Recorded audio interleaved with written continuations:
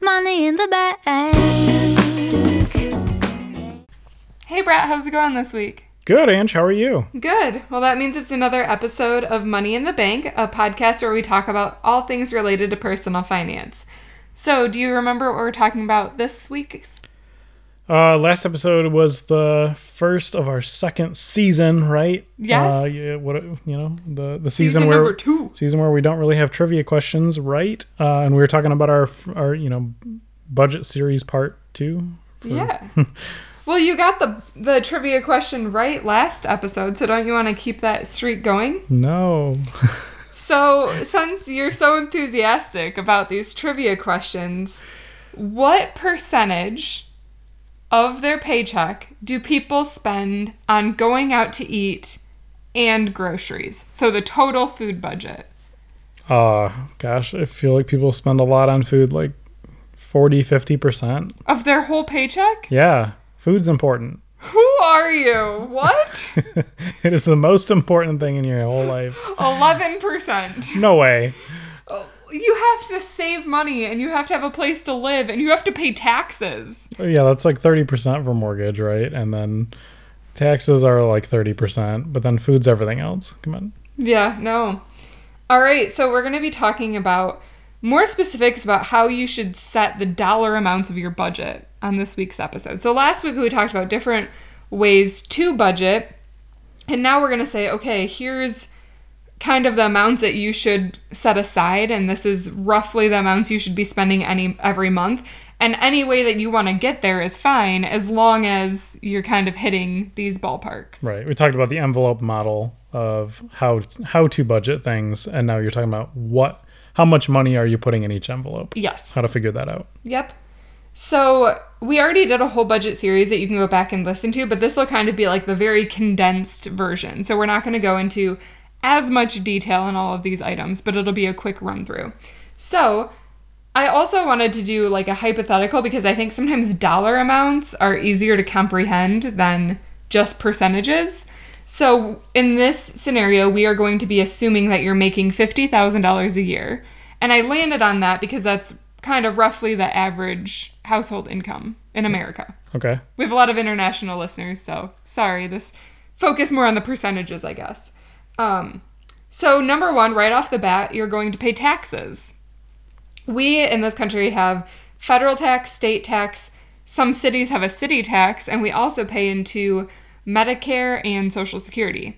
So that all of those combined will be about 24% for the income I picked. Right. None of that even includes sales tax. Don't forget about that one. Well, but that's not something that's taken out of your paycheck. Right. That'll be just across all the other envelopes. But you control that, right? Like if you buy less and you pay less in sales tax, and you can stick it to the man.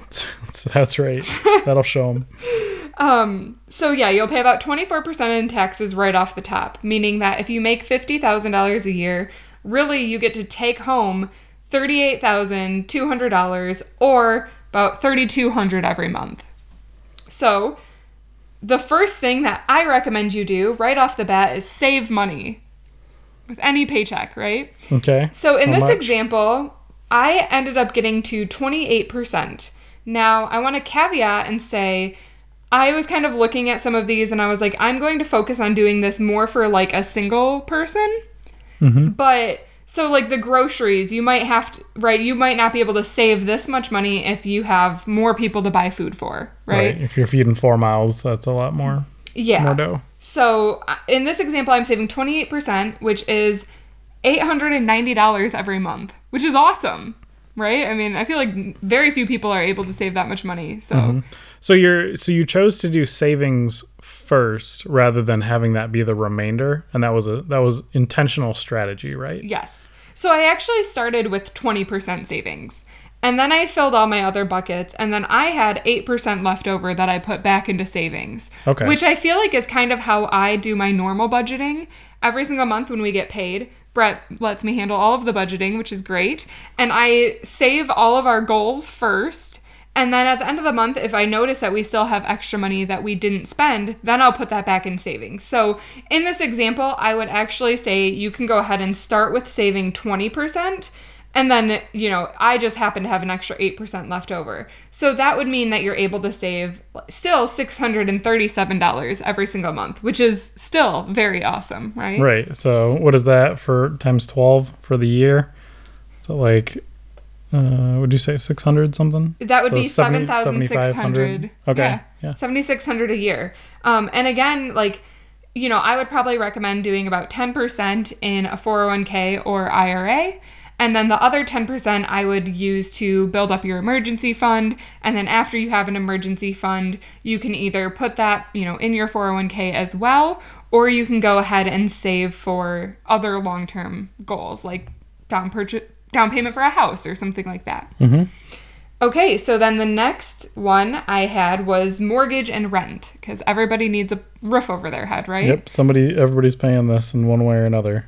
So the recommendation here is to not spend more than 1/3 of your take-home pay on mortgage or rent. So I played it a little safe and picked 30%, and that got us to being able to spend $955 a month on rent. Yep, and that rule is especially true when you're at the $50,000 a year mark, right? That we're estimating this for. Yes. Obviously, when you start making more and more money, that doesn't just necessarily mean that your house should be more and more expensive. Right, which we've talked about several times with not inflating your lifestyle, right? Because then you're just able to save more and more every month.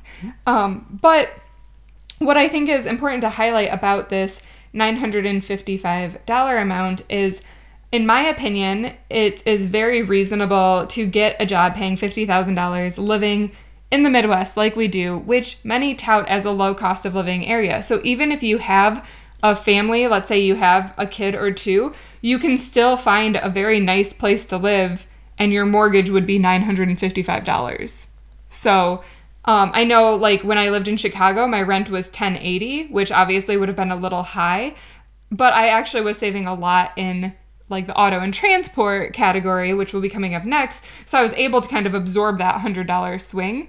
But I think it's also important to note that if you're in a bigger city and you're making $50,000, it doesn't go as far as it would somewhere else. So maybe you have to, have dual income, or you have to live with somebody if you're still young and single. So that's just, and I think, another important thing I want to note is if you are in the service industry and you're living in an expensive city and you're making minimum wage and you're I can't get ahead, you're probably not wrong. And at some point you should consider moving. I've seen more and more trends talking about how people are leaving San Francisco, people working in the service industry, because they cannot afford it anymore. And that is actually the right decision. Nobody can afford to live in San Francisco even if they're making $15 an hour, which is the new minimum wage out there. It's just such an expensive city. Right. I mean, there's no safeguards in place that say that has to be true, right? That is a very real possibility that it is way too expensive where you live for how much you make. Right. And it's kind of supply and demand, though. So if you're willing to go into debt to stay there, then they're going to keep continuing charging these prices. But if all of a sudden all of these people leave because they won't pay for these prices, they have to come down, right? Yeah. I mean, if the market will correct. Yeah. If you're just bartending or waitressing in New York, and you could be making the same money that you could in any other city in the US, but your housing would go down 90%, then, you either really love the city or you got other irons in the fire there, right? But I wouldn't just be doing that for fun. Yeah, but I always think that's important to kind of caveat, you can move. You're not stuck. Okay, so moving on, now that I've had that whole spiel. So we saved 28%. We spent 30% on our mortgage. So we're already over 50% of our money is spent.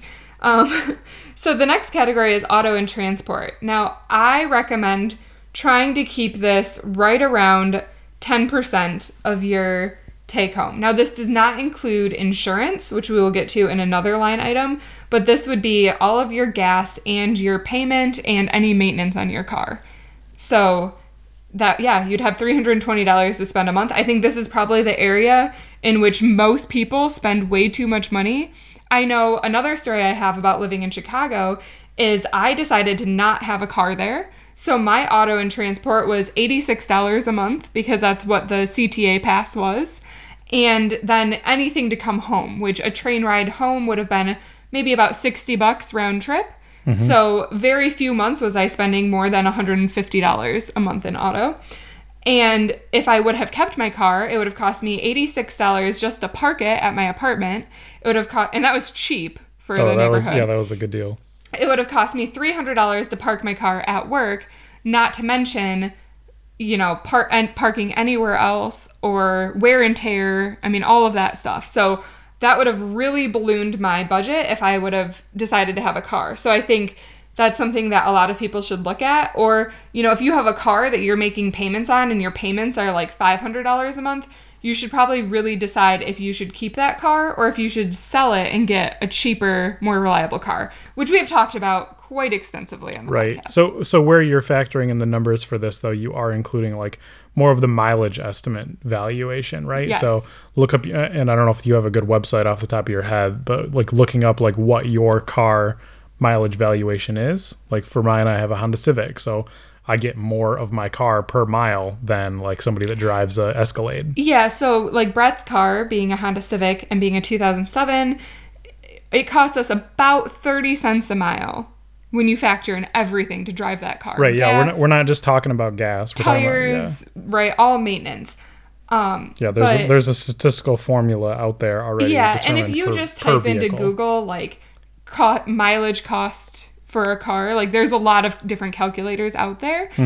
The state or the federal is like 55 cents a mile, right? Right. That's just flat across the board for everything, right, regardless of what you drive. And so my old car, a 2013 Ford Escape, was actually pretty close to that federal guideline.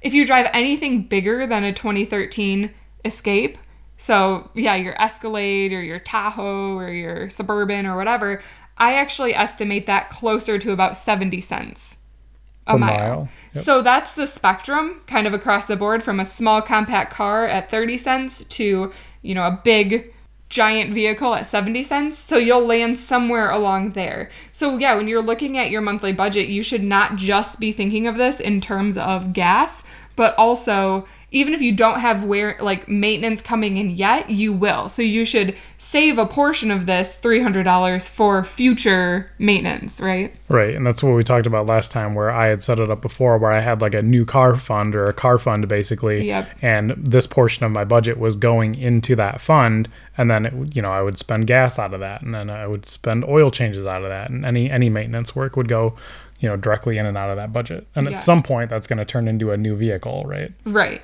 As long down the road as I can make it. All right. So the next category is groceries. That's right. So 6%. 60% of your budget, right? 6%. So that equals out to be roughly $200 a month. Okay. So this is where I said, obviously, if you're paying for more than one person to eat, you're going to need to adjust this up, because $200 for one person is a very healthy budget, in my opinion. $200 for two people might be a little harder.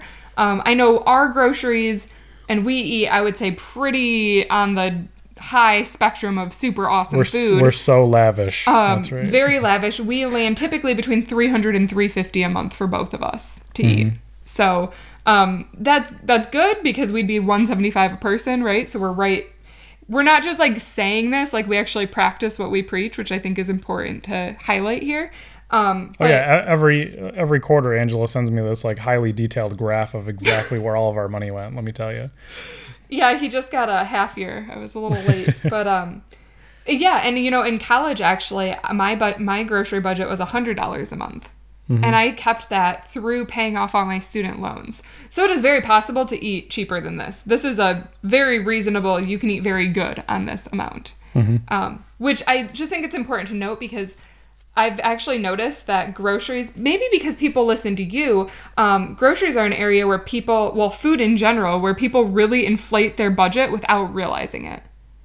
Well, yeah, and especially now, if you're just listening to the trendy stuff, if you're just like going to the grocery store and buying organic everything, that stuff is just a fortune. Like, we eat really well, and we don't buy anything in the store that is like labeled organic. Well, unless we've unless we've like looked it up in advance and like we actually trust where it's coming from. We also from. don't go to the store that often. Yeah, we get most true. of our food from the farmers market, and the big thing that's helped me with is not doing impulse buys and not buying prepackaged food.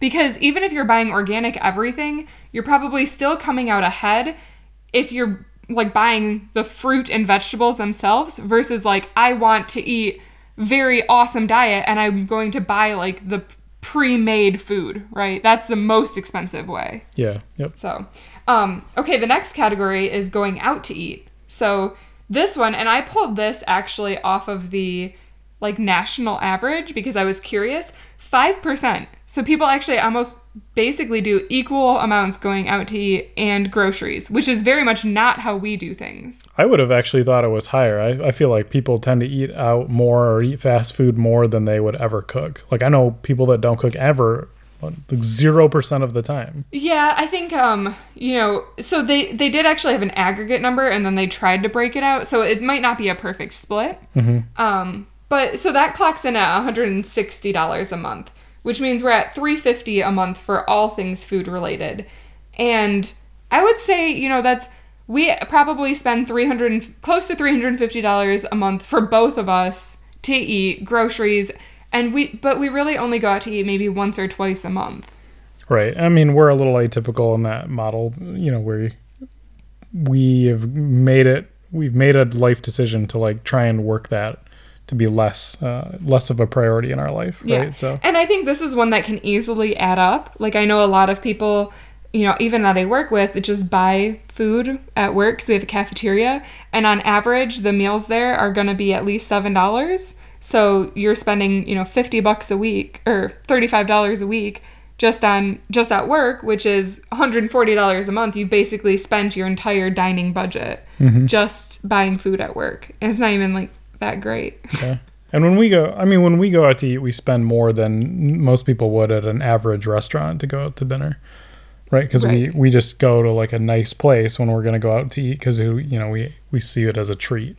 Well, and I mean, I think we might have mentioned this before, but I also have celiac disease. So a lot of times when we go out to eat, we will only go to places that can cater directly to that, and it's usually like the nicer places that will wipe everything down in the kitchen for me versus going to like a chain restaurant. So we've designed that very intentionally. But, that's why I would say these numbers are very reasonable, because if we can eat my specialty diet for this price, then I would think most people could eat well for this price. Mm-hmm. So, all right, moving on. So bills and utilities. Now this is going to cover phone, internet, cable, gas, water, and electricity, clocking in right around 6% at $190 a month. Now, I know some people that spend $190 a month just on their phone bill. So here's some things that we've done here. Phones, if you're paying that much money, just switch right now to Project Fi. For 2 lines, it'll run you right about $50, right? Yeah, we just switched my parents over, and it was right around with everything, including some data. Even if you don't use data, you don't pay for it. It'd be like $50. Yeah. So right around $50 for 2 phones. Internet, we've gotten down to $19.99 with Comcast just by arguing with the devil. So you can do that too. But before that, I think our normal rate was like $39.99, so $40. Well, that's what it was before we had a deal, and then it jumped up to $60, and then we renegotiated it. So the baseline that they want you to pay is at least $60. So between phone and internet, we're at about $100, so we have $90 left in this budget. And coincidentally enough, that's about how much we spend on gas, water, and electricity. So you'll notice that I left out cable because I don't think you need it. Nope. Yeah, so. And that's, if you guys are still paying for cable, most people we know that are our age now have dropped that. Everybody's switched over to streaming services completely. And, unless they like really need some kind of like sports package or something, there's like very situational. But even that's become a lot easier with like, if you live in a bigger city with like YouTube TV and stuff, and Sling, they've really covered a lot of those channels now. Yeah. So a lot of this is being aware. And Brett mentioned not on a couple episodes ago, but I recently have gotten very into getting our electricity bill lower. And I'm very proud of the work I've done on that because ours now is actually, for our sized house, we are 1/3 of what the normal person spends on their electricity. And that is regionally based or average, like nationally? Average nationally. Okay. Yeah. But still, like, that's pretty good, I'd say. And, you know, but that's something I've, like, very much focused on. And I will say that, like, your electricity usage is controlled by you. Like, don't leave things plugged in when they're done charging. And, you know, figure out how to live comfortably without running the air all of the time. Maybe that means opening the windows at night and turning on fans.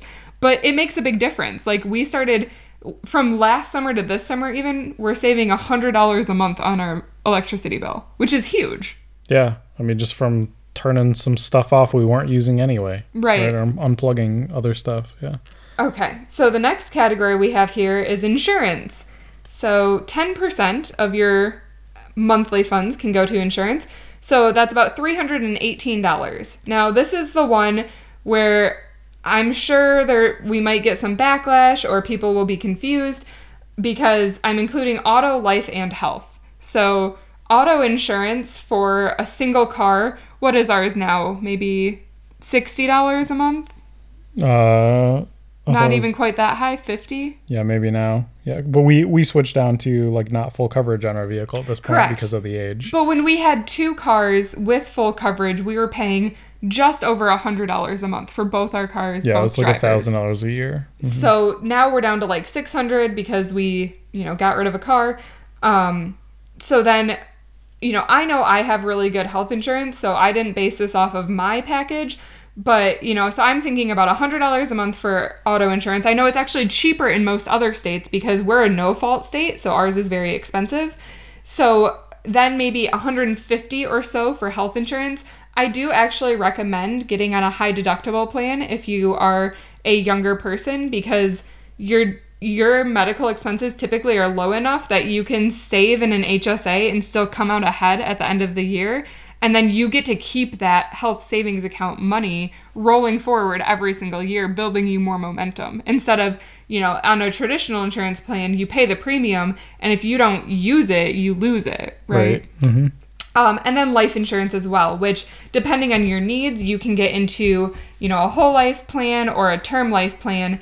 And that can range. I mean, you can get a term life plan for probably as low as $25 a month, depending on your needs and coverage, up to a whole life plan of maybe $100 a month. So that $300 can kind of mix and match, and it goes a long way. Now I know some people might ask, well, what about homeowners insurance? That's usually, if you have a mortgage payment rolled into it, it's the PITI, which is principal, insurance, taxes, and interest. So it covers all 4 of those. So, you know, I included it in that amount. If you need to break it out in here, you can. So, and it's a little bit hard with insurance because these do vary so much per person depending on your life situation. So this is a broad estimate, keeping in mind that I have that buffer in the savings if you need to pull some down here. Mm-hmm. Okay, so then other, which is everything else, shopping, home goods, you know, toilet paper, anything I missed. Entertainment, yep. That would be $160 a month. So. That's pretty tight, but I think that's a doable thing for a single person, right? I think so. For sure. I actually was like, oh, pretty good.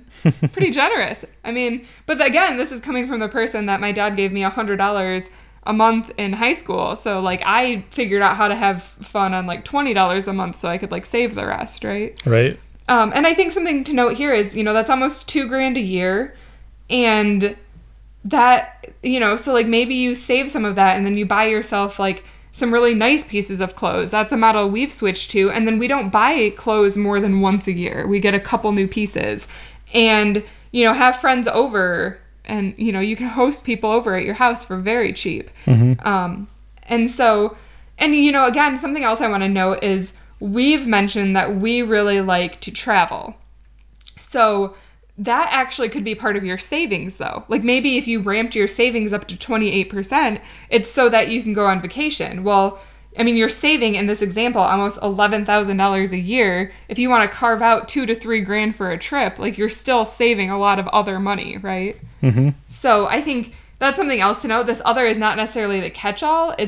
There might be amounts that you're saving for that those are the big purchases, right? Like a house or furniture, anything like that. Yeah, furniture is a good one, right? Especially if somebody buys a new house or even if they're like renting a place for the first time and need to furnish it. You know, people get overexcited and they're just like, oh, I have all this space now and I just need to like fill the space full of stuff. And then you end up like not using most of that stuff most of the time, and then you go and you're inevitably going to move later and you're like, wow, what is all this crap I have? Now it's like really expensive to like move to a new location, right? So you know, we just went through like a garage sale phase and like tried to get rid of like a ton of stuff that we have, and at the time that we bought all this stuff, it was like super important, right? Like you know, it's like, oh, this is a great thing to own, and then we're just like, nope, nobody even wants this anymore. We can't even give this stuff away for free anymore. Well, and I think it's kind of important to note too that like you can get a lot of really good stuff secondhand if you go to the garage sales yourself. Like stuff that we were getting rid of was nice. There was nothing wrong with it. We just didn't have a need for it anymore. And we were literally basically willing to give it away. Like I remember at the end of our sale, this lady came up and she picked out like a bunch of clothes of mine. And she was like, oh, how about, you know, $5 for all of it? And it was supposed to be like $10, right? And she thought I was going to like negotiate with her. And I was like, that's fine. And she was like, wow. And she thought she got like such a great deal. Meanwhile, I was like, sweet. I was literally like closing my garage and otherwise all of this stuff was going to Goodwill. So, you know, I think you can find a lot of great stuff secondhand and we're not afraid of that anymore. Like your office chair we got secondhand and yeah, I mean, it's good quality. Just somebody else got a new one. So, yeah. So I did want to bring up some fun facts really quick before we wrap up this podcast. So in this example, you were able to save $890 a month. So in 10 years, that would be $154,000, which is awesome, right? That's like a house. Mm-hmm. In 20 years, that would be $464,000. In 30 years, that would be $1.1 million. And in 40 years, that would be $2.3 million. So in case we haven't hammered home the concept of compound interest, I just walked you through going from like, you know, $10,000 a year to $2.3 million by the time you retire. Right. I mean, starting from this math, I mean, starting from zero, right? This is if you have no money in your account and start tomorrow, right? Right. Mm-hmm. So, I mean, that's awesome. But the other thing I wanted to note, because I think a lot of people listening are going to be very overwhelmed by that $800 number, and I don't want you to be, because I sliced this budget up one way based off what numbers seemed reasonable to us and kind of how we live our life. But I know that different people have different priorities. You might have to shift some of that down. And maybe you don't have a savings right now. Maybe your savings is zero and these other categories are inflated and you're trying to figure out how to cut back in any direction, which I don't want you to be discouraged. I think any baby steps you can make are great. So I wanted to motivate people, I guess, and maybe challenge people to start saving $30 a week. Because I think throughout the course of the week, you have a plethora of decision making in which most people can save $30. So maybe you pack your lunch for 3 days instead of buying it out. Maybe you skip date night out and you decide to just make dinner in together. Or, you know, maybe you call Comcast and get your bill lowered a little bit. Or maybe you run around like a crazy person and unplug all of your electronics, right? I think there's a lot of different ways to save $30, so however you want to do it. But if you can start saving $30 a week and you put it in an interest-bearing account, in 10 years, you'll have $23,000, which is nothing to sneeze at, right? For $30 a week. Yep. So the reason this example actually came up is I was talking to somebody who recently had a kid and said, I'm never going to be able to save for college, but I really want to be able to help my kid. So with that, you have about 18 years to save, right? If they could cut back $30 a week, in 18 years, they'll have $68,000. That would pay for a very good chunk of college. Mm-hmm. So, like, just by... And I think if people think of it that way, if you think, okay, if I pack my lunch for 3 days this week, I can help my kid with college, like, that's a huge motivator, right? Right. I mean, that's crazy, right?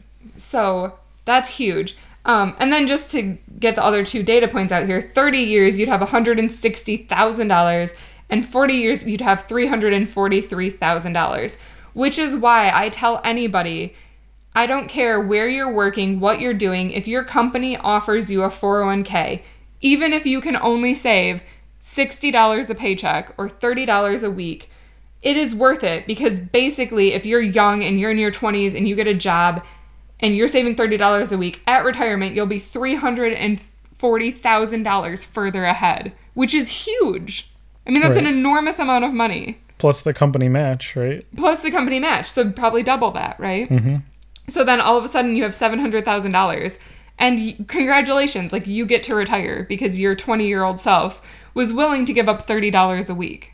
Yep. Like, that's awesome. I don't know. This is the stuff about compound interest that fascinated me at a young age, which I'm, like, still forever thankful for. Right. Yeah. Being selfish with your money is only hurting yourself in the future, I guess, right? Yeah. There's the moral of that story. Exactly. So, all right. Well, that's most of it for this episode. Like I said, hopefully this kind of, like, helped people to get an idea for where your budget should be landing.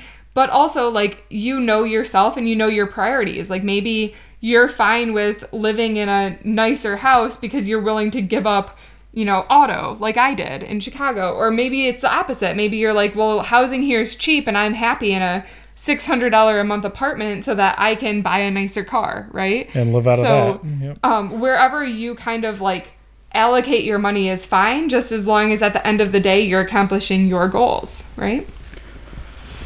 All right. Well, thanks, guys. Thanks.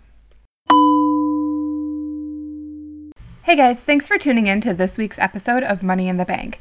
Make sure to subscribe to us on the iTunes or Stitcher app so that you get weekly alerts every time we post a podcast. Or if you want, you can visit my website, moneyinthebankpodcast.com. And if you want to reach out with any questions or further comments, please email me at Angie@moneyinthebankpodcast.com. I look forward to hearing from you. Money in the bank.